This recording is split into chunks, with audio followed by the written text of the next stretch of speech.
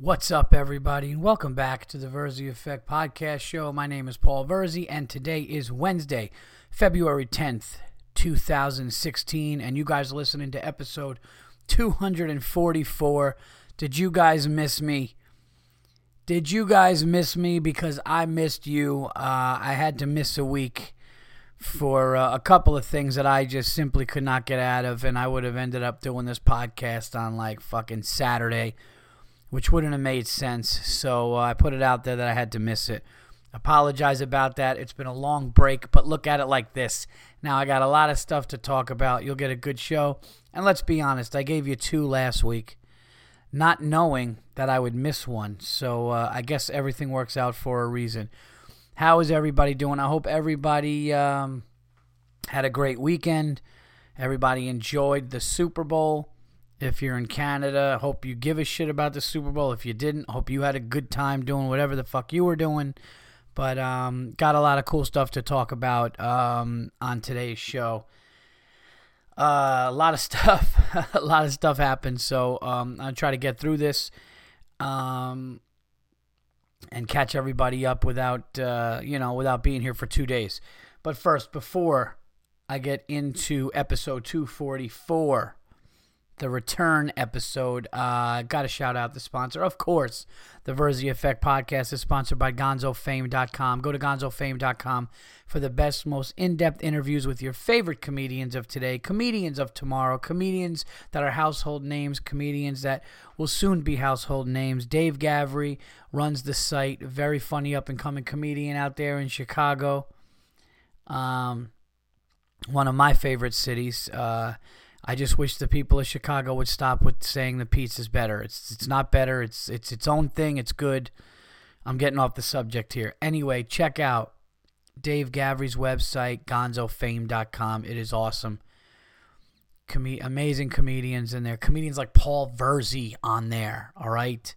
Joe Matarese and Doug Stanhope and Hannibal Buress and just a ton of, funny people that he does a great job interviewing. So please check out GonzoFame.com. Also, go to allthingscomedy.com for all of the funniest podcasts out there. Amazing podcasts out there. There's 50 plus, 70, whatever. It's just, you never have to worry about not having a funny podcast to listen to because it's all there. Also, All Things Records, where my album resides, and a ton of other funny albums. And please follow.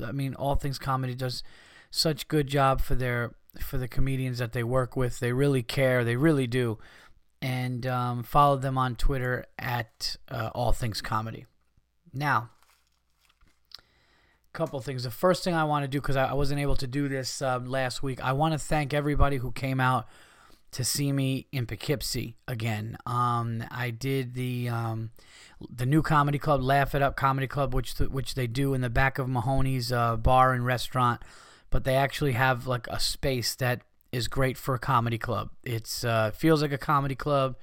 I was thrilled that I broke a record for the most attendance there. They were adding tables and chairs, and it was a great time. A lot of friends, family, people I haven't seen in a long time came out. So if you're listening to this and you're one of those people, thank you. I really appreciate it.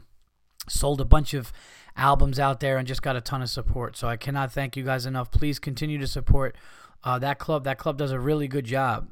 It's, usually when you hear this, the comedy club is, in not its own building, you're like, oh, well, this can go either way. This is great. They do an absolutely great job there. So if you're in that area, even if you're in that area and you didn't come out to see me, check it out. Laugh It Up Comedy Club. They do a really good job. And I did want to thank everybody.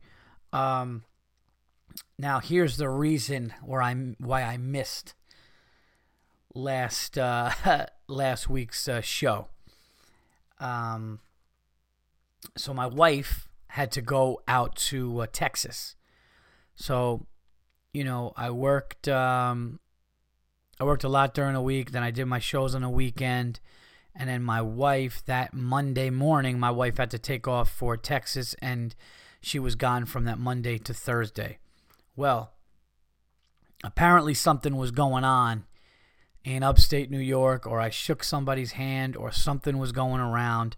But when I tell you I caught a stomach bug, I mean, this was bad. Like, I knew something was wrong on Monday when my wife was leaving. I was like, something's not right. Like, my stomach is not settled, and this isn't right. This doesn't feel right. Like, I feel like something's going to happen here, but I didn't know. So my wife leaves, and all of a sudden Tuesday, I am just an absolute mess. My stomach, I was just running to the bathroom it got to the point where I was like, I must be losing. I'm not even kidding. Like, at first I was like, oh, this is cool. I'll lose weight. Like, my stomach was down, like everything. And I was like, oh, this is great. I'll lose weight, whatever. And then it got to the point where I was like, all right, this is getting weird. Like, I'm getting dehydrated here. I'm fucked up. Like, this is like, it was one of those things where I like needed to drink a bottle of Gatorade while I was on the bowl because I just had nothing. And 2, 3, and all of a sudden I'm like, all right, maybe it's a 24-hour bug. Someone's like, nah, it'll last you 12 hours. Then someone's like, it's about a day. Someone's like, no, it's a day and a half. I was running to the bathroom day and night for like 3.5 days. It got to the point where I was like, okay, I'm never going to be better. Like, I think I'm just living with like not being able to keep any food down. I'm just going to never be. It was awful. Like, it was to the point where I was like, oh my God, man, like, this is fucking middle of the night, waking up, just like running to the bathroom and trying to deal with my kids. My wife is like, oh, babe, I'm sorry. Meanwhile, she's probably fucking clicking her heels down her hotel hallway that she doesn't have to deal with the shit. You know what? And I wouldn't be mad at her. She should be, because I would have been doing the same thing. She was out there at some nice resort in Austin. I was telling her some of the barbecue places to go to. I was glad she was having a good time, but she doesn't want to be home dealing with this shit.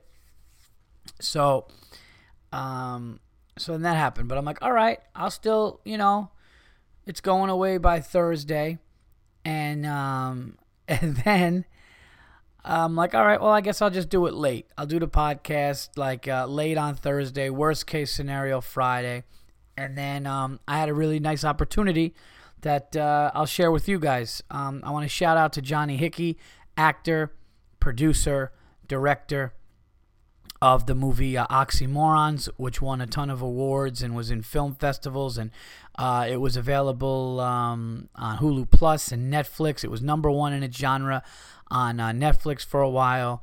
Oxymorons, please check it out. It talks about the problem that was going on when Oxymoron basically, hit the scene, and, kids were robbing pharmacies in Charleston, Massachusetts, right outside of Boston. And he made this movie, and it was great. So, anyway, fast forward, Johnny was actually in the crowd when I opened. I was opening for Bill Burr.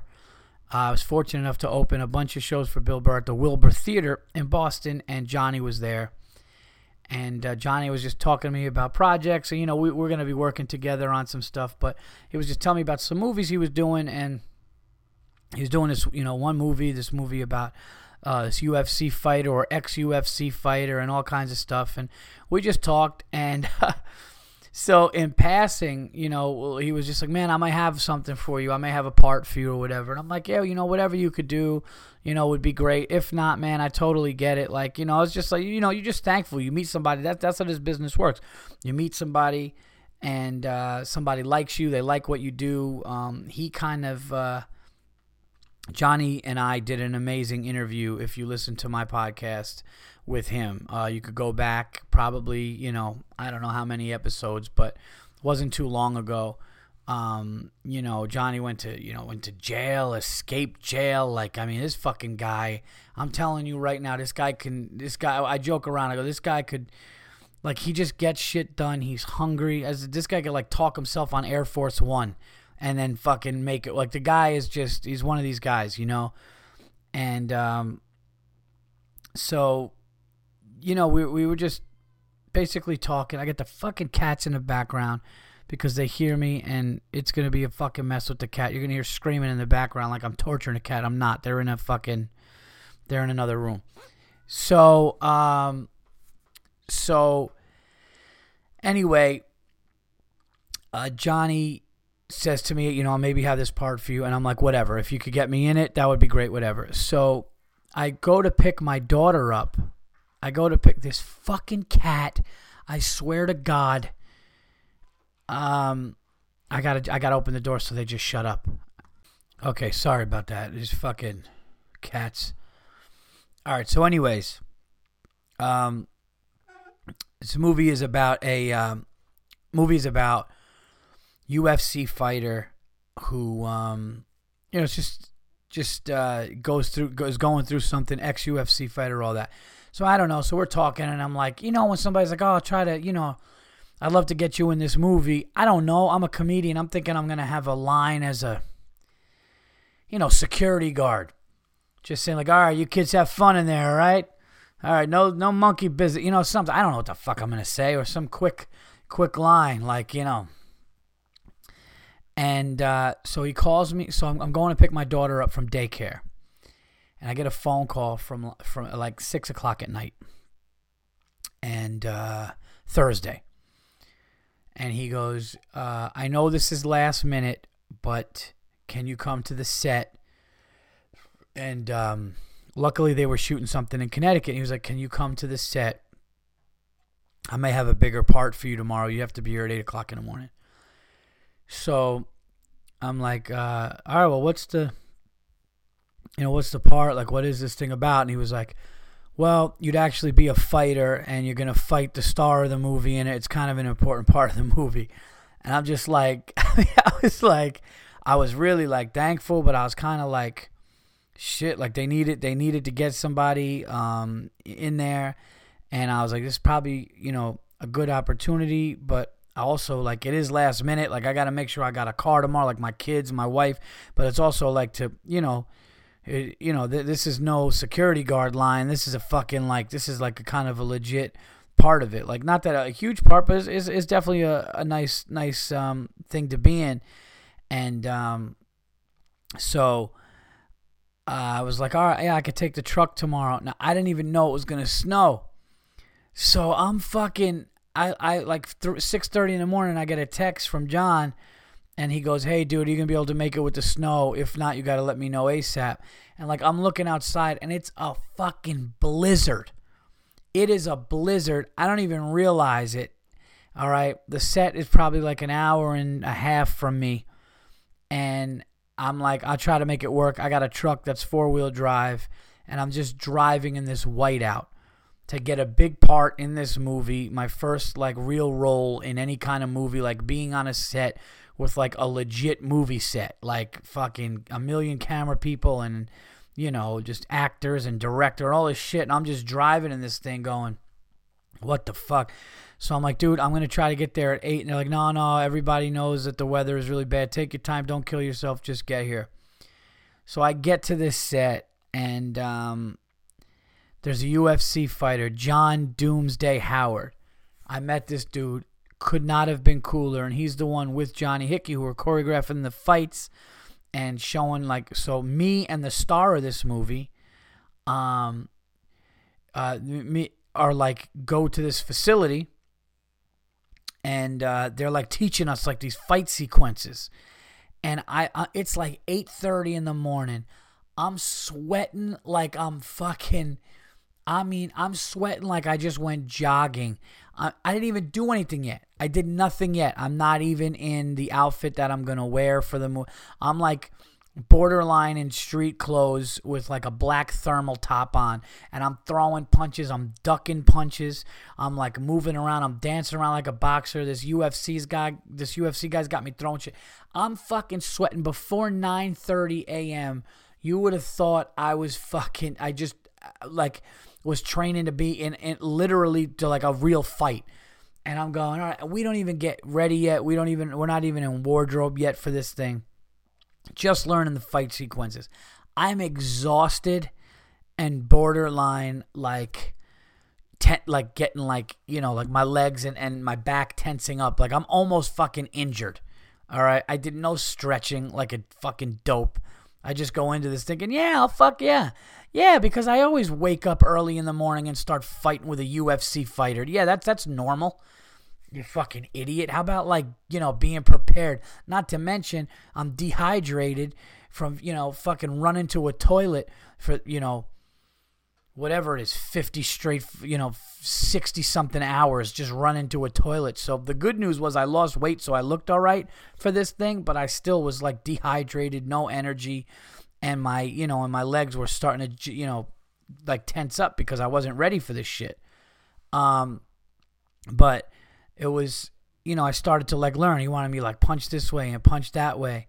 And I'm like, okay. So, me and the star of the movie, Jamie, we were just kind of feeling each other out, each other's distance. Like if we were really in a fight, how close would we be to hit each other? Like doing all that stuff. A lot more goes into this shit than you think, man. These UFC fighters are absolute animals. One of the funniest things ever.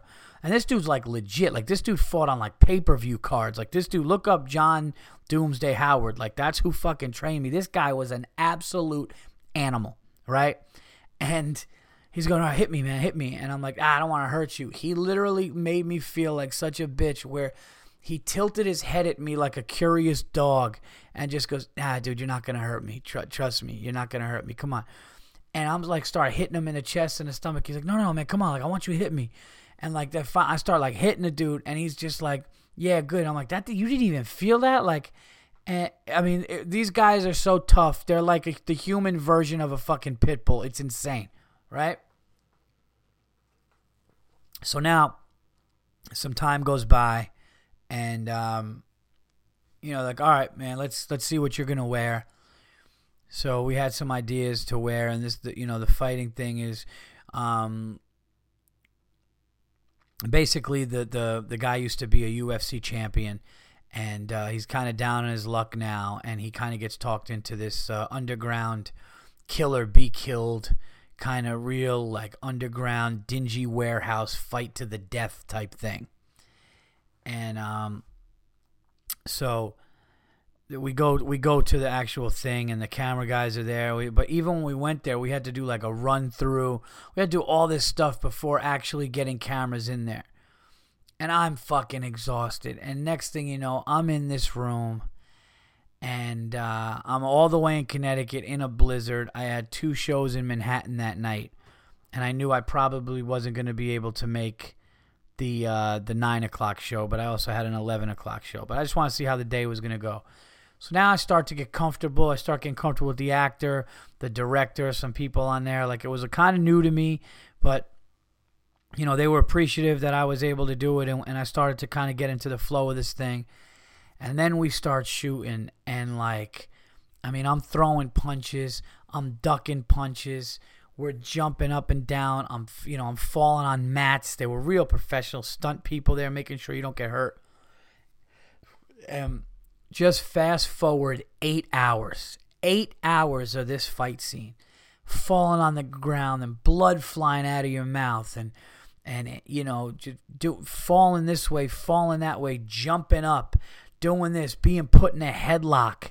I was basically put in a UFC guillotine move, like all this shit, and putting people in headlocks and getting put in headlocks. I mean, jumping on the ground. At one point, my legs were seizing up where they had to like stretch me. And the funniest thing is the UFC guy, John, he goes, hold on, man, just lay on your. He felt my back, and he goes, dude, your back is really stiff right now. This isn't good. He goes, I'm gonna show you a trick. He goes, lay on your stomach.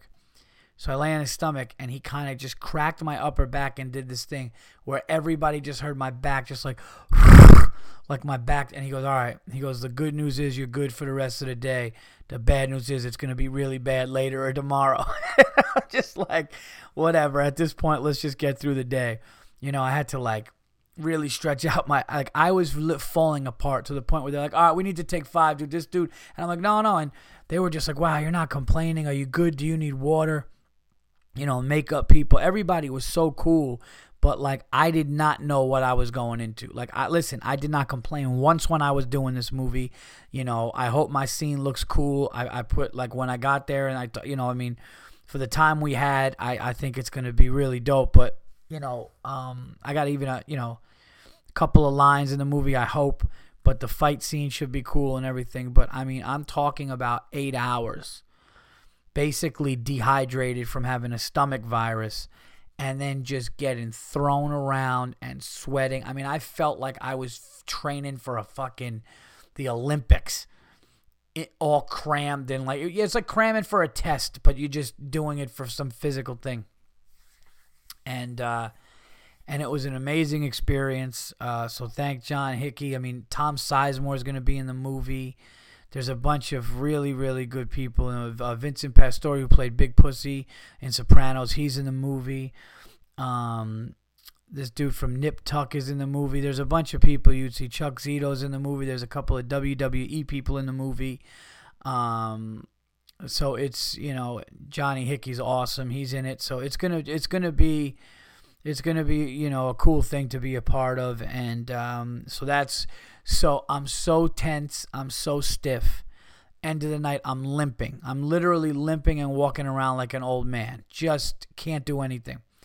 So I realized I'm not going to make my 9 o'clock spot in New York City. So I had to say, listen, I'm sorry. I was doing this movie and I'm just not going to make it, but I'll make the 11. I go home. I shower real quick because I was absolutely filthy. All that stuff. I change my clothes. I get in the car and I drive an hour from my house. So I'm literally done. I could have put my head down and fall asleep. As a matter of fact, there's one scene in the movie, I don't want to give it away, but I'm laying there and like just laying there pretending to lay there, and I could have fell asleep. So I drive an hour and a half from that movie set to my house, go in the shower, get dressed, and was like, fuck it, let me just go down and do a show. And I got in the car and I drove an hour from my house to New York City. I did an 11:15 spot, got right in my car when I was done. Had a great time on stage too. Got right in my car, came home, and I passed out. I was done. Guys, when I tell you I woke up the next day and I could not walk. I felt like I got hit by 2 fucking cars. Like the first one spun me around and the next one just took me out. Like, it was insane. And I have all the respect in the world for these UFC guys now. Crazy. So that's why there was not an episode of the Verzi Effect last week. But, hopefully it comes out good. Hopefully you guys enjoy it. I'll let you guys know where you can see it and all that stuff when it's all done being made. But that was that experience. Which was pretty nuts, pretty intense, but something that was just amazing. To go from thinking you're just going to say like one line and not doing it, and then to be a fighter was really cool. And totally will make me look at any fight scene in any movie now ever for the rest of my life, and even movies in the past, of how it's done, because it is no joke. Like a good fight scene in a movie now, I'm going to be so into way more than anything that I've, ever, before, because the appreciation that I now have for it. All right, let's get into some unacceptables, because we're moving right along here, but a lot of stuff to talk about. Unacceptables. Got to talk Super Bowl, of course. The whole Cam Newton post game. I've been getting another sports thing to get into. So moving right along, I'm gonna get into my unacceptable, guys. This shit is the most ridiculous thing I've ever heard. I'm still angry about it, and I don't even know how to go about it, to be honest. But I'll tell you what happened. My wife, on the way home from the airport, called me up. We use the same car service. I don't know if they're listening. I doubt they are. And if they are, fuck it. I hope they hear it. But we use the same car service. Every time I go to the airport, every time my wife goes to the airport, we have the same company come and pick us up and take us to the airport. And my wife calls me up she's texting me, and she's saying something's wrong with my driver. He's swerving all over the road. All right, now I'm like, what? And I'm like, well, listen, be careful. Just be careful. Watch what he's doing. If you got to call somebody, if you got to tell him to stop or whatever, like kind of be on it or whatever. And then my wife texts me back and she tells me that the guy was watching videos while driving her home. Now, we live upstate, okay, in the woods. My wife is in the city. She's got an hour and 20 probably to go. And that's dependent on, airport traffic and all that stuff. And this motherfucker is looking at videos and swerving. Now, I'm livid and I'm going, but see, now I'm in a tricky situation because if I call the company when my wife's in the car, that puts her in a bad spot. I'm not dumb enough to do that. I don't want to do that. And they also know where I live. So I'm livid. I'm dealing with it my way. I'm dealing with it, and I know how I'm going to deal with it. But I'm absolutely 100% one of the most unacceptable things I've ever heard. Putting my wife's life in fucking danger because some asshole has got a shitty job and he can't wait to get home to watch fucking videos. Absolutely unacceptable. And there's not even like, what sucks is it's not even a funny unacceptable. You know what I mean? Like, it's not something I could be like, because my wife's like well-being is involved in it. It's not so I couldn't even rectify the problem at the moment. This guy's watching shit. Who knows what he's watching? What are you watching when you're driving somebody to the airport? What are you watching? I don't care what it is. I don't care if the fucking, white Bronco shit was going on. You don't look at it when you got somebody in the backseat of the car. Unbelievable, unacceptable, drove me absolutely nuts. I'm getting nuts thinking about it right now. Who does that? And my wife was smart. The way she dealt with it was she was talking to the guy, trying to get the guy's attention off of it. And I told her that was a good idea. She's like, oh, I'm kind of talking to him. And I guess he might have stopped or whatever. But still, I don't care if he does it for fucking 2 seconds, 2 minutes, whatever he's doing, or 2 seconds, man. Like, that's you don't do that. It takes 1 second in the car to fucking get somebody killed. Oh, I'm pissed. I'm going to the... See, this is the thing. I need to do it. Like, I don't want people coming to my fucking house. Like, I don't want people knowing that it's me and they know it's us. So I'm in a tricky situation, but they're definitely going to find out what they did because that's unacceptable. Hey, fucking stupid cats. I'm sorry.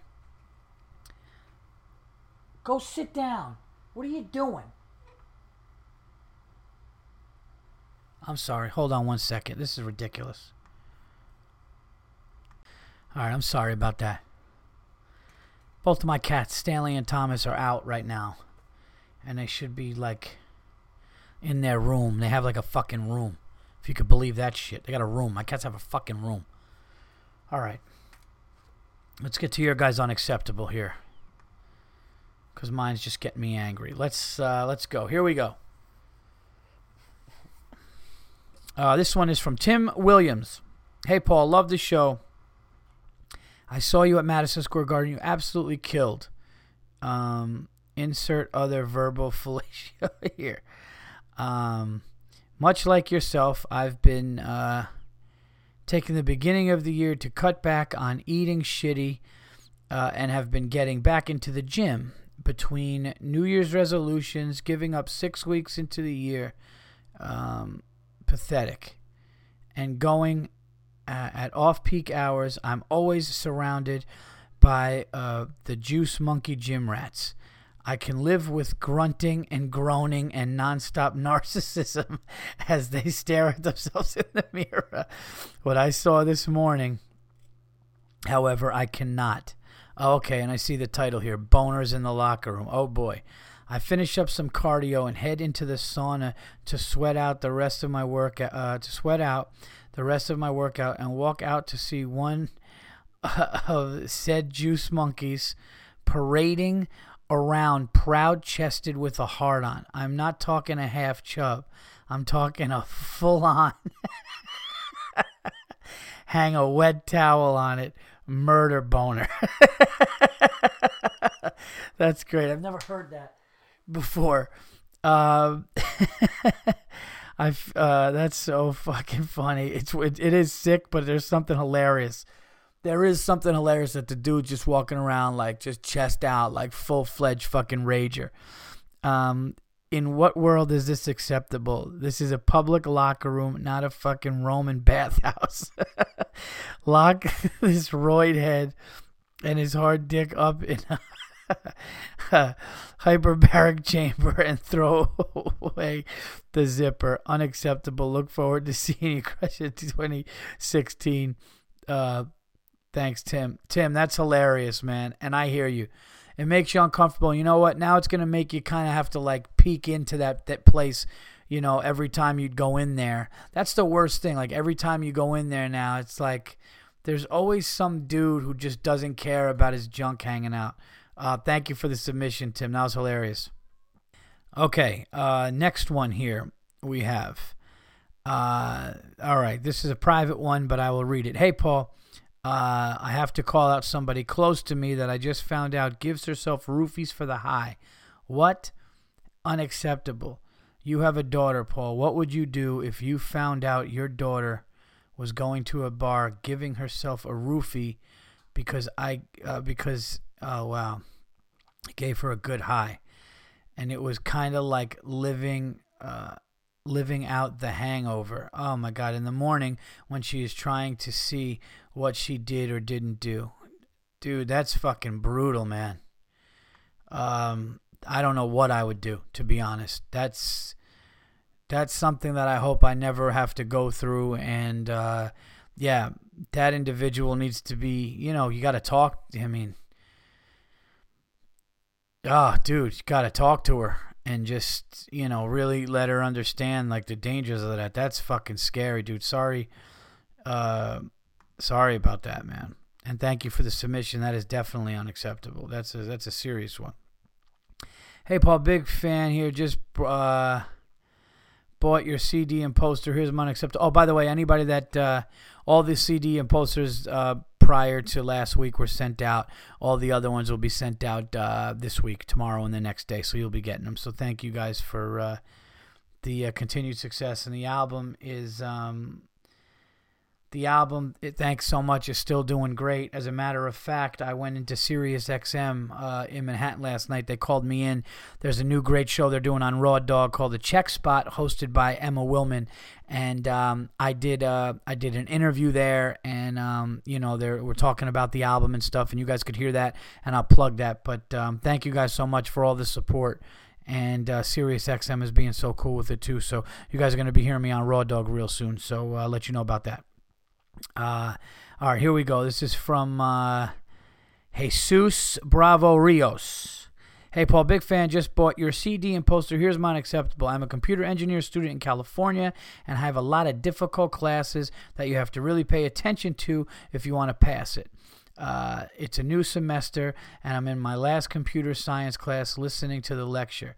Unbeknownst to me, I hear what I can only describe as an old man who has been smoking for years, hacking to death. I look over, and it's a scrawny white kid. What the fuck? I thought to myself, maybe it was a one-time thing. Wrong.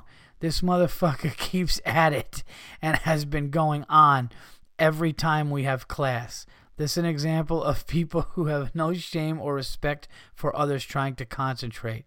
Lock this phlegm-hacking animal in a cage inside a hospital because clearly he hasn't gotten that checked out. Hope to see you one day. I live near the Bay Area. Thanks, Jesus. Thank you for the submission. Yeah, man, I think I'm going to be coming back to San Fran sometime soon, hopefully this year. So thank you so much. That's fucking annoying. And I have an issue with that, which is really funny that you say that. You could ask my wife. If you asked my wife, like if we were ever on one of those shows, like, do you know your partner? And you said, what is the one thing that drives your husband Paul nuts? It's when people continuously cough. I think it's because when I was younger, my brother and sister would do it a lot. I was older.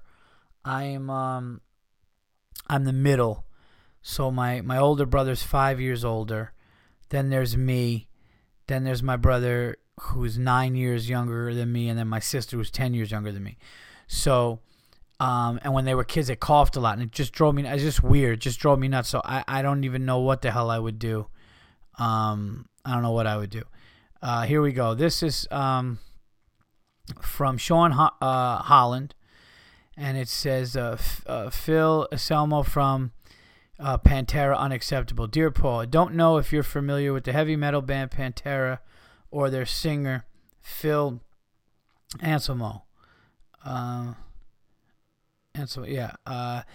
I've got an unacceptable for him and the metal community. A couple of weeks ago, at the end of the 2016 Dime Bash concert, the ex-frontman of Pantera, Phil Anselmo, I hope I'm saying that right, decides to do the famous Nazi sign.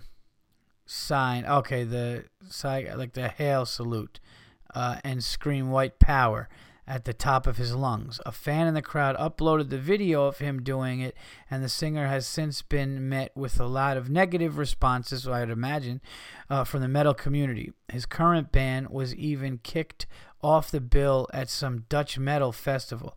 My problem is that after the video came out, there are a bunch of assholes defending him and his comments, in the comments section, and approving of this asinine gesture. I myself am a 22-year-old black guy who listens to lots of heavy metal, and I have dealt with my fair share of racist shitheads at shows, but I understand that the racism does exist, and is probably weird for people who come from all white communities and never seen black people to suddenly run into a black guy at an event. Even still, it's completely unacceptable to have somebody who is seen as a legend of heavy metal make such a blatantly disrespectful gesture and then blame it on being drunk. I don't care how drunk you are, screaming white power in a public setting is inexcusable, and the people who approve of that bullshit 2016 should, like you say, be put in a cage and thrown away. P.S. I'm a listener after seeing you absolutely tear down the house at Madison Square Garden. I drive an 18-wheeler for a living, and I listen to 5 or 6 episodes of TVE and Monday Morning Podcasts at a time. It really helps me get through my shitty 14-hour workday. Night at the Stand was excellent, and I hope to catch you there later this month. Thanks for great laughs and stories, Sean P. Well, Sean, I can't thank you enough, dude, for first of all your kind words, your support, you listening to my show and all that, man. If you listen to my show, you know how much that means to me and my fans and all that. That's awesome, and I'd love to have you come out to a show. And if you do come out to a show, please come up to me, and I'd love to talk to you. I'm glad you enjoyed my set at Madison Square Garden. Also, as far as that, that's ridiculous, man. That is completely unacceptable. It's 2016. But you know what? It just goes to show where that guy's head's at. It just goes to show that guy, drops the N-word. That guy, means the white power shit he's talking about. He does. Like, saying that stuff, like doing a hail Nazi sign at a fucking, what are you doing? I don't give a fuck how drunk you are, at what point, like how drunk, like that's just an excuse. Being drunk is an excuse. And like that would make me like not like that. Like, I'd listen to the music, I guess, if I liked it, but that would make me not want to go see that guy live, or just be like, fuck that guy, And especially, somebody like yourself who is an African-American dude who deals with that shit, and now you're actually going to a place supporting music that you like and you enjoy being at, and then you have to deal with that shit there. It's fucking inexcusable. So I totally agree. I totally agree with you. It isn't unacceptable, and is very unacceptable and ridiculous. So thank you for the submission, man. I do appreciate it. All right, we got a few more here. Let's see here. This one is from. This is just some people saying that they. Oh, this is for, okay, yeah, here we go. Joshua Scott. Hey, Paul, I have to say I'm on board for extra podcasts by subscription. And for anyone that even thinks about objecting to it, think about this. What is more satisfying in your world, TVE or something off the dollar menu? I've never had anything off the dollar menu change my mood for a day for the better. It's a no-brainer. Also, you need to come out to Vegas. There are animals everywhere that need to be called out for this shit. Oh, I know. Vegas is a fucking absolute shit show. Vegas is like New Orleans, except with people who are worse with money. Here we go. Lastly, real quick, unacceptable for the week. Mom tells her preteen daughter to stop being such a twat in line at the movies because the daughter was asking for snacks, which seemed like a perfectly reasonable request when you go to the movies to me. Thanks, Josh. Thank you, Josh. Yeah, that's a shitty mother. I gotta, and I'll make this for the record, okay? And maybe this is from things that happened to me when I was little. I went to the movies a lot. My parents were divorced when I was 5 and my brother was 10, which I've mentioned on the show before. And one thing we would do in the short time we got to see my dad is go to the movies a lot. And there were times where we would even go to the movies with my mom, or other people took us to the movies. I grew up on movies. I think that's why I love movies now. Going to the theater, I love to do. Here's my problem. This is what people need to understand. How fucking dare you, anybody out there, take a child to a movie and not get them snacks? I don't give a fuck about, well, we want to make sure that, Trevor eats good, so they don't really have fruit there. Fuck you, dope. Listen, if you take your child to the movies, he is entitled. It should be a fucking law. It should be a law. I don't care about your stupid fucking safety, healthy, fuck that, okay? If you take your child to the movie theater where he's excited or she's excited to see a movie, and they walk in there and those little kid eyes are theirs, they lay their little eyes on candy, and it's like the greatest thing ever that their mom and dad are taking them there. You do it every time. If you take them to the movies 4 times in that fucking week, they get 4 pieces of candy and 4 cool drinks at the thing. That's just it. That is an event for them, and make them always remember that. Fuck, I cannot stand that. I cannot stand that. And I had incidents where, when I was a kid, well, no, you can, well, no candy this time. We're just going to go see the movie. Fuck that. And maybe I'm scarred and nuts for life because of it, but I don't care. I took my kid to see Kung Fu Panda 3 the other day, and the shit I bought them was criminal. And you know what? I don't care. They got 2 things of candy. They got fucking ice cream. They got drinks. I don't care. That's what you do when you take your kids to the movies. You let them feel what it feels like. All right? This is America, for Christ's sake. Okay? Calling your daughter a twat. That is unacceptable. I can't stand that. I can't stand seeing that kids don't get. I want to see your kids should be online. Listen, unless your kids are fucking, diabetic. I'm not saying, you know what I'm saying. I'm saying, like, if it's okay, if the kid's not gonna die from it, give me a break. You cheap fuck. And now, granted, I know it's expensive, but you're going to the movies. That's like going to a baseball game and not getting a hot dog or something to eat. It's like, well, we gotta afford the ticket, but I don't know what else we could do. Then you can't afford it. If you can't afford the whole experience, you can't afford it. Fucking cheap. Is anything worse? Is anything worse than somebody cheap? I don't think so. It's actually, cheap is one of my, it's so fucking bad to me. Being cheap is just one of the lowest things. Just those penny pinching. And there's a very big difference, by the way, of somebody that's cheap and somebody that watches their money. Okay? Somebody that watches their money can still be very generous and do.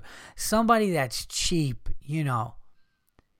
taking every little bit of food home from that they don't use at the restaurant, They start throwing ketchup packets in the bag and they take home like 3 French fries. Try to roll up the napkin and put it in. Those people are the fucking lowest. And people that'll drive to the next state to get cheaper candy than at the movie. I mean, listen, I get it, though. Some places have candy stands outside that are cheaper. Yeah, of course you're going to do that. That makes sense. But, like, to not get a kid candy at the movies makes me sick. All right, I'm done. Here we go. This is from, somebody's going to go at me here. Okay, let me see. This is from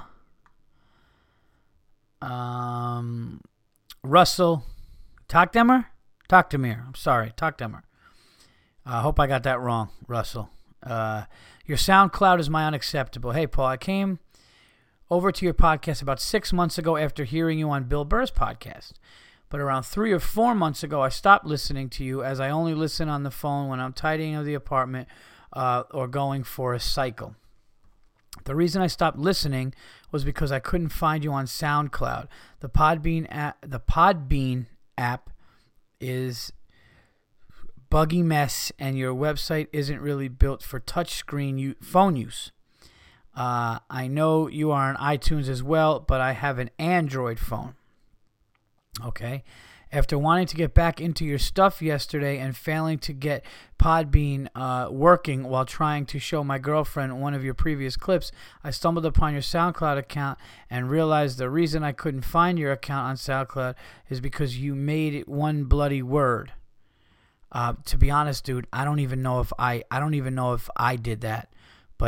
Or anyway, unacceptable. You should be locked in a cage and made to read emails from your listeners without any spacing so you can feel the pain that was inflicted on me by Podbean and your website. Needless to say, Podbean was swiftly deleted, and after a brief dance of joy, I've now spent the whole day listening to your podcast on SoundCloud to my delight. Love your stuff. I'll be buying your CD soon and look forward to hearing more from you in the future. Hope you have a great day, and thanks for the laughs, Russell T. Well, thanks, Russell. Yeah, dude, I got to be honest with you. When it comes to that shit, I'm so bad that, like, I don't deal with it. So, but I'll look into that, and I'm glad you said that, because I'll talk to somebody from SoundCloud, or I'll make sure that I'm able to fix whatever I can fix. But I mean, other than just uploading this myself, I don't know what the fuck I'm doing. And if I do more podcasts, I am going to get a producer or somebody to just at least consult with and talk more about, because yeah, I mean, the funny thing is, like, the more people that know me and the more I grow in the business and everything, the more I'm like, fuck, what am I gonna do? Like, I need somebody. I need somebody to help me. So, thank you. Unacceptable. Daniel Naylor sent me, Paul, no words can describe the level of unacceptable in the attached image. What the fuck, homeless or not, couldn't you at least use the comfort of a nearby bush or a bush not 4 feet away? I'm done. I will never respond respectfully to any bum in this city. And it's a picture of shit. It looks like somebody shit on a bench. And yes, and Daniel sent me the picture of somebody shitting on the edge of the bench. Jesus. That was gross. Thank you for sharing. Okay. Hi, Paul. Here we go. Oh, okay. This is from one I don't need to. Okay. That's a private story, so I don't need to read that. Here we go. A couple more guys, and we should be done. Ryan Gennaro. Here's my unacceptable. Nice hotels that charge you plenty for a room and will charge you out the ass if you take a candy bar or a mini liquor bottle from the room, but charge $35 to have a mini fridge for the night. I've had leftover sushi when I checked into my room at the Sheraton and was told I'd be charged if I wanted if wanted to be able to keep it from rotting. Okay, so because they're charging you for the refrigerator. Of course, there was a mini fridge in the room, but It was a tiny one that had only slots to fit beer cans, liquor bottles. They stock so they can pillage your wallet if you're dumb enough to take one. The receptionist even told me that if I tried to put anything in the fridge that I'd be charged. They're already making money off of me staying in the room. Why are people so fucking greedy? Dude, here's what those are for. Coming in hammered. That's what those things are for. That is a trap. I'm telling you, those stocked little refrigerators with all that shit, that is a fucking, that's like a fucking putting a dead rabbit in a fucking bear trap. You're just going for it drunk. That is designed for you to come in to your nice hotel in Chicago or fucking wherever you're at, Los Angeles, New York, Boston, one of these fucking places, wherever you are, Arizona, fucking Vegas, wherever you are. Okay, and you go out. What do you think? If you're on Bourbon Street in New Orleans and you're getting hammered, drinking fucking shots on every corner, and you're doing this and that, and people are throwing beads and getting your face painted and all that, and you walk into your hotel room at 3:30, 4 o'clock in the morning hammered, and you have a little refrigerator filled with more beer and little snacks and anything like that, you could give a fuck if every time you pulled one out of the slot it was $10. You're not caring. And you wake up the next day to a bill for $336 while you're hungover. It's a double whammy. It sucks. It's greed, but it's smart. It takes discipline. You got to just be like, nah. That's what you got to do. You got to just not do it. Here we go. This is from Joe Toner. This is his last one, guys, on this one. 3 things. Okay, took your challenge, bought your CD. Now you got to have a talk with your wife. Give up the burger. Give up the burger sauce recipe. I know I'm not the only one asking. I'll give you an out. If there's any hot or spicy ingredients, I'm out. Got a bit of KMS. Kelly Myers syndrome. Jesus, Kelly, man. People fucking know you from this show. Number 2, your CD. You knocked that one out of the park. HGH or no HGH. Sorry your numbers are down, but that's your fault. You had kids. Well, I appreciate that.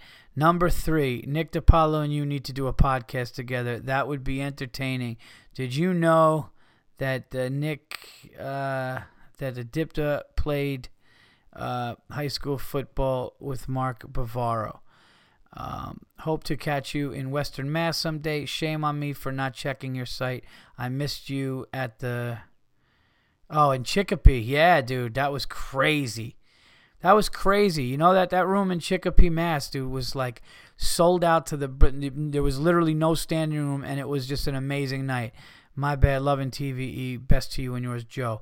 Well, thank you, Joe, so much. I appreciate it.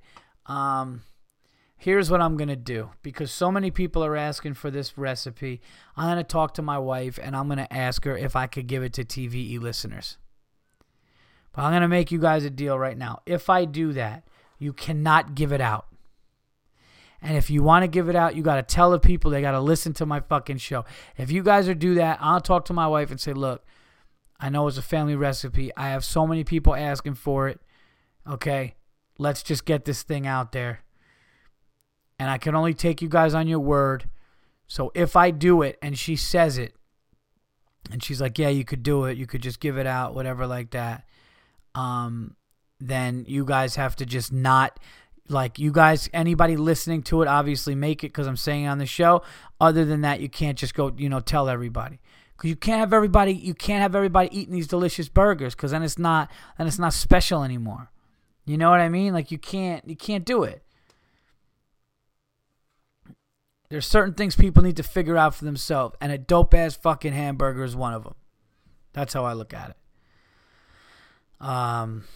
That is it for those unacceptables. Let me just do a double check. I'll do a double check here. Oh, we still got some Super Bowl to talk about. Let's see here. Let's see what we got. What was that movie? Give Me All You Got. Oh, that was Heat. Tom Sizemore was in that too. I can't believe I'm going to be in a movie with that guy. That's all right. Where the fuck did this guy? I'm gonna have to look at it and find it again. Somebody else sent me something, and I can't find it. What are you gonna do? I will find it after, read it on the next one, or when I do find it, message that person, tell them what's going on, and that will be that. Make sure there's nothing on Twitter real quick, and then we will talk about some movies and the Super Bowl. Got to talk about the Super Bowl a little bit. That was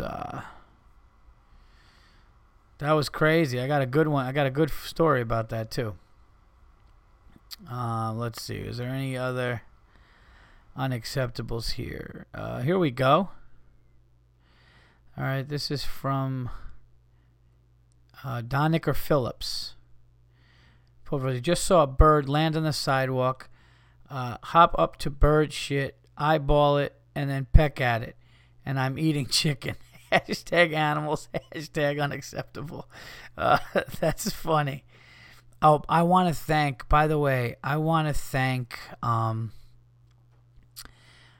the people that came out to see me. I recently did a very small room in Queens. There's a tiny room in Queens called the Standing Room. It's like the Stand's like sister room. And like people came out to see me in this tiny little room. And I want to say shout out to Dan, who not only did he come out to see me, but he brought me a Nicaraguan stick, and I did not get a chance to smoke it yet, but don't worry, because I have a humidor, and I will. But thank you so much for that. I really appreciate it, and anybody else that came out over there. All right, let's talk about the Super Bowl. So I decided last minute that I was going to have a little something at the Super Bowl. So my good friend Giannis Pappas and his lovely girlfriend Brittany came to the house. My buddy Alexis and Dee Guerreros, they're friends of mine. Dee actually did the photography on my album. And Alexis is a friend and a comic, and we work together sometimes. Good dude, Cuban dude, hilarious. And he's a foodie, man, to like another level. Like, my favorite thing about a foodie is when a foodie or somebody, and foodies are better eaters, like foodies are better eaters than like real fat people. Like fat people give them like, oh man, yeah, they're fat, they know how to eat. Nah, they're just animal. They just eat like animals. Like they'll fucking eat, you know what I mean? Like they'd eat the bumper of a car if it could, like, if they could digest it. Like they'll eat, like somebody fat doesn't eat good. A foodie is just that, like we talked about it before, that heavy, like that. If you see somebody heavy but not fully, this is how you know somebody knows how to eat. They're heavy, not fully fat, and they know how to dress, and they're well dressed, and they're intelligent. Those are the people, you know. If you see some mammoth just like, oh, give me that, just like fucking eating anything, like they don't even care. There's no thought process. They just gotta like fill a void. Foodies are fucking hilarious, and the reason they are is because when they bite something, they process it. Like my wife's chili is so off the charts. It is off the charts. I mean, Giannis had like 5 bowls and almost got sick. My wife's chili is probably, I was at, this business has let me go to like contests. Like I for Thrill List magazine, I went to a chili contest in New York City. My wife's chili is the best. My wife's chili is the best ingredients. She could make it spicy wise to however you can handle it. It's insanity, right? So Alexis comes over, and he's been hearing about it, and he just took a bite, and he just started talking. Anytime people start talking about hitting the palate, he's like, yeah, it hits the palate, but then the aftertaste kind of hits the back of the throat with the spice. So it's just like, it's way beyond. It's like nerd food shit. Like it's like ridiculous, like foodie 101 shit that I don't even, listen, I'm Mediterranean, dude. I'm Greek and Sicilian. If I like food, I'm like, oh my God, that is fucking delicious. Like, I don't break it down to every little morsel I don't do that. This dude was processing the chili and just like talking about it later and talking about like the things that my wife put in it to like give it this and that. It was really funny to listen to. And Giannis was getting so into what he was saying. He's like, oh my God, he described that shit perfectly. Oh my God, no, dude. Well, the way he was right, like when it hit my tongue, it did do that. But then when it went back to my throat, it did do that. Like, how does he know? Like, but he described it perfectly. And I'm just like, listen, dude, this is too much for me. Like, I'm either gonna have another bowl in a little bit or not. Like, let's get ready to watch this pregame. So, it was really funny. But this dude brought donuts, right? Now, I don't really, I'm trying to do really well. I haven't had, much bad stuff. I've been doing really, really good. But company come over, and, company comes over. They want to, they bring something, that's what you do. You don't go to somebody's house. Like if somebody invited me over, you show up with something. The people that show up empty-handed either were raised wrong or just, or just, it's one of three things. They were raised wrong, they have no money, or they're cheap. It's one of the, because other than that, that's unacceptable. If somebody tells you to come to the house, you gotta bring something. You gotta bring something. That's it. You bring something. He brings 2 boxes of donuts and this lard prosciutto bread. It's like bread with the lard in it, and it's got prosciutto and provolone stuffed in it. It was insane. I swear to God, he brings this box of donuts over from this Polish bakery in the city. In Jersey. It was a Polish bakery in Jersey, and he brings these donuts over. And one box had the colors like the blue, and they had chocolate on top, and then on top of the chocolate was either blue sprinkles for the Panthers or orange for the Broncos. I didn't give a fuck about the colors or anything like that. I swear to God, although when the blue one fell before the Super Bowl, my wife goes, Panthers are going to lose. I bit this donut, okay? Listen to me, people, and listen to me good. I'm not kidding around, and I'm not trying to be funny. I'm being dead serious. Alexis said that my reaction to the donut is what he lives for. Guys, I bit this fucking donut, okay? And when I bit it, it took me a second to process what I was biting. It was a delayed reaction because I was in shock. I could not believe what I just bit into. It was like no donut I've ever tasted. It was like none of those big gourmet crazy special donuts that you get at like a fair or like from like a street truck. It was nothing like Dunkin' Donuts. It was nothing like, Krispy Kreme, even though they're great. This had some kind of special, like old school, but rich, but tasty. Like you could taste it. Like when you bit it, you were like, oh my God, with a coffee, this would make me seriously get a boner. I'd be like that guy in the gym with my chest out and a full-on fucking boner just walking around. It was insane to the point where they left him here. And since I'm trying to eat well, I would just walk in the kitchen and I see these boxes of donuts they left. And I contemplated chewing one and just chewing it as much as I can and then just spitting it outside. So I didn't have to swallow it just because I wanted the experience. And then I was like, fuck it, I'm not doing that. I'm biting it like a man. I'm going to swallow it like a man. And now I had like a half-bitten donut because I know nobody else was going to eat them. So I had like half-bitten donuts in this box that I just like was like leaving near the garbage to throw out, but just in case I needed a bite. It was insane. Oh my God. I'll find out the name of it. Like Judix or something. It's in Bayonne. It's in Bayonne, New Jersey. Holy shit. It was a Polish bakery, and he came with these donuts that were crazy. Crazy. So we made the chili. We made the sausage and peppers. We had the boneless buffalo chicken tenders from a sick place. We had what else did we have? We had all kinds of desserts. What else did we have though? We had these Italian, like the Italian sausages all cut up, all these cheeses, all this stuff. There was literally there was 6 adults, and there were pounds and pounds of this shit. You would we could have. I'm not even kidding. We could have fed 20 people comfortably, and there were 6 of us. And I was up some money from betting on all these games, these playoff games, and I said this is going to be my last bet. I'm not a sucker, so I'm not going to bet the NBA and shit. I'm not doing that with all the fouls at the end of the game, but it's all bullshit. I'm not going to do it. So with no more NFL, that's it. I'm just gonna chill. And gun to my head, I would have said Carolina's going to win.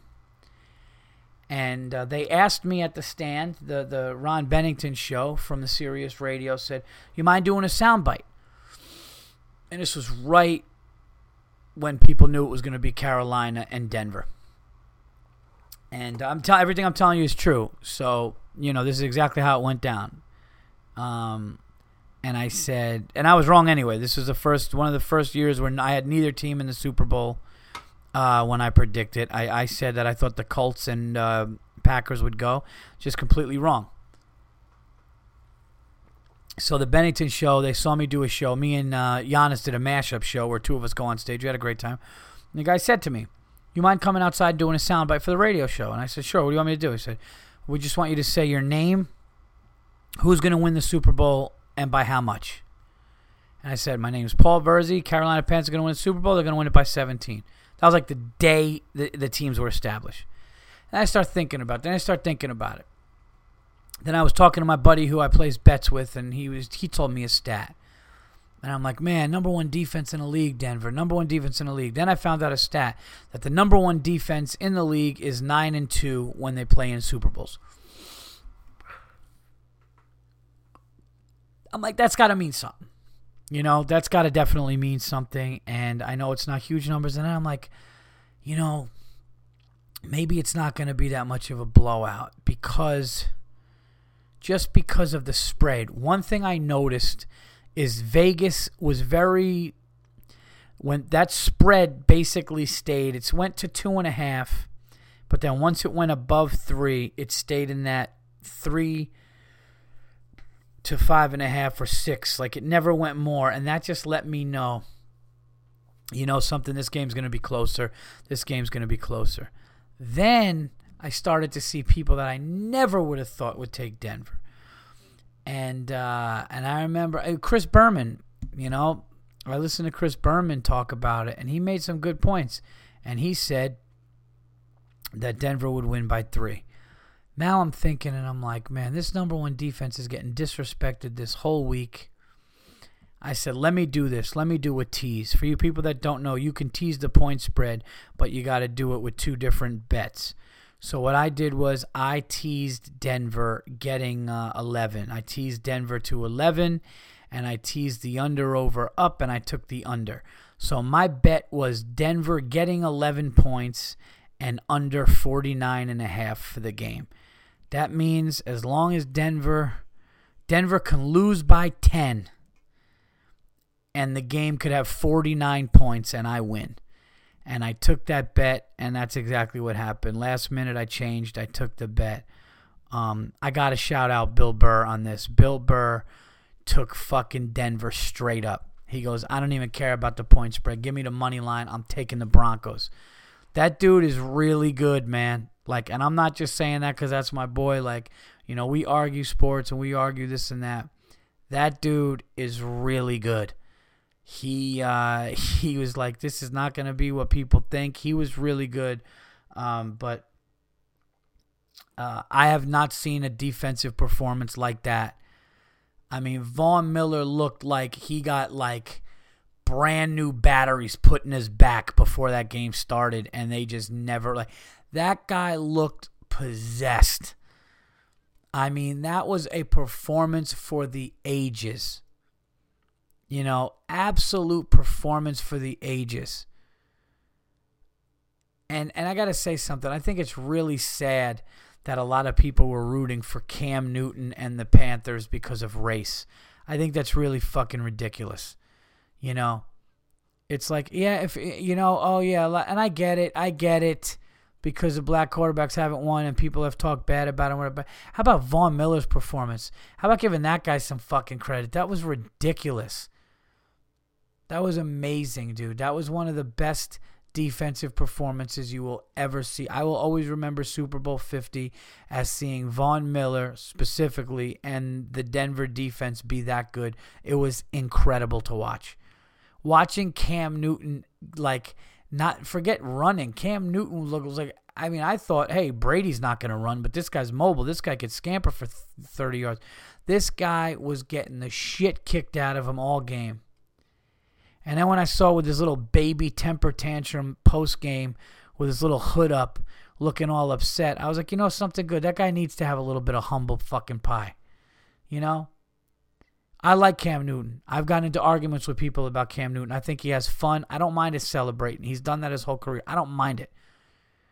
But this shit he just did, like pouting like a little girl, nobody fucking does that. Grow up, dude. Come on. Sitting there all upset. What are you going to cry? Grow up, you dope. You know, like, come on, dude. Sitting there like, nobody wants to play with me. It's like, he had that look. He had that look on his face like, I don't care. I don't even care if we go out. I just want to be left alone. Why? Because you got the shit kicked out of you? They had a better game plan than you. You tip your cap to them and say you're going to be back. I mean, he said that, but then he's like, anybody who's okay with losing, anybody who's a good loser is a loser. It's like, no, that's not true. Derek Jeter's one of the best fucking greatest baseball players to ever fucking live. Okay?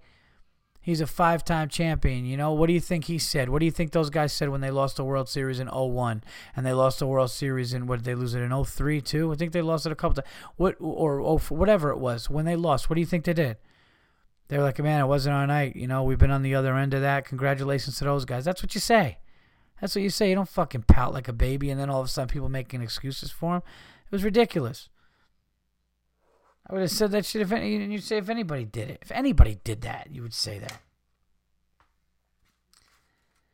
But unbelievable game performance. I was happy to win money. I was happy to see a performance like that.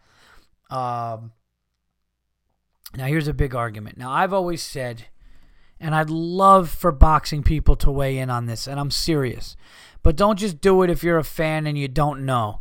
I mean, I don't mind giving your opinion, but anybody that really knows, just hear me out or tell me if you saw these documentaries.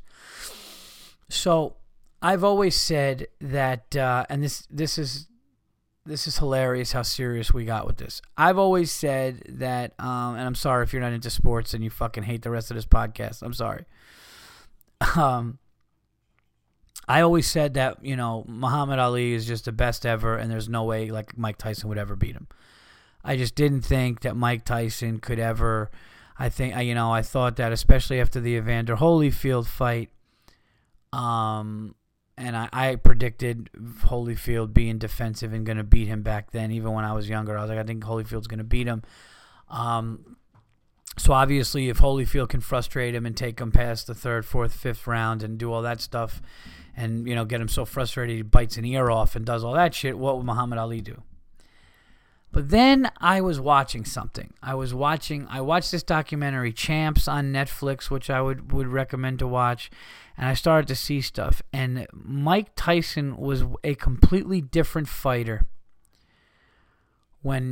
before Cus D'Amato died. Cus D'Amato, rest his soul, took him in, turned him into a machine, turned him into the champion. His corner and that guy together had this guy slipping the jab with his head better than anybody ever has, destroying people, really good footwork, never stopped moving, insanely fast, and that was only for a short window before Cus D'Amato died. I think it was like from like 86 or to 88 or whatever it was.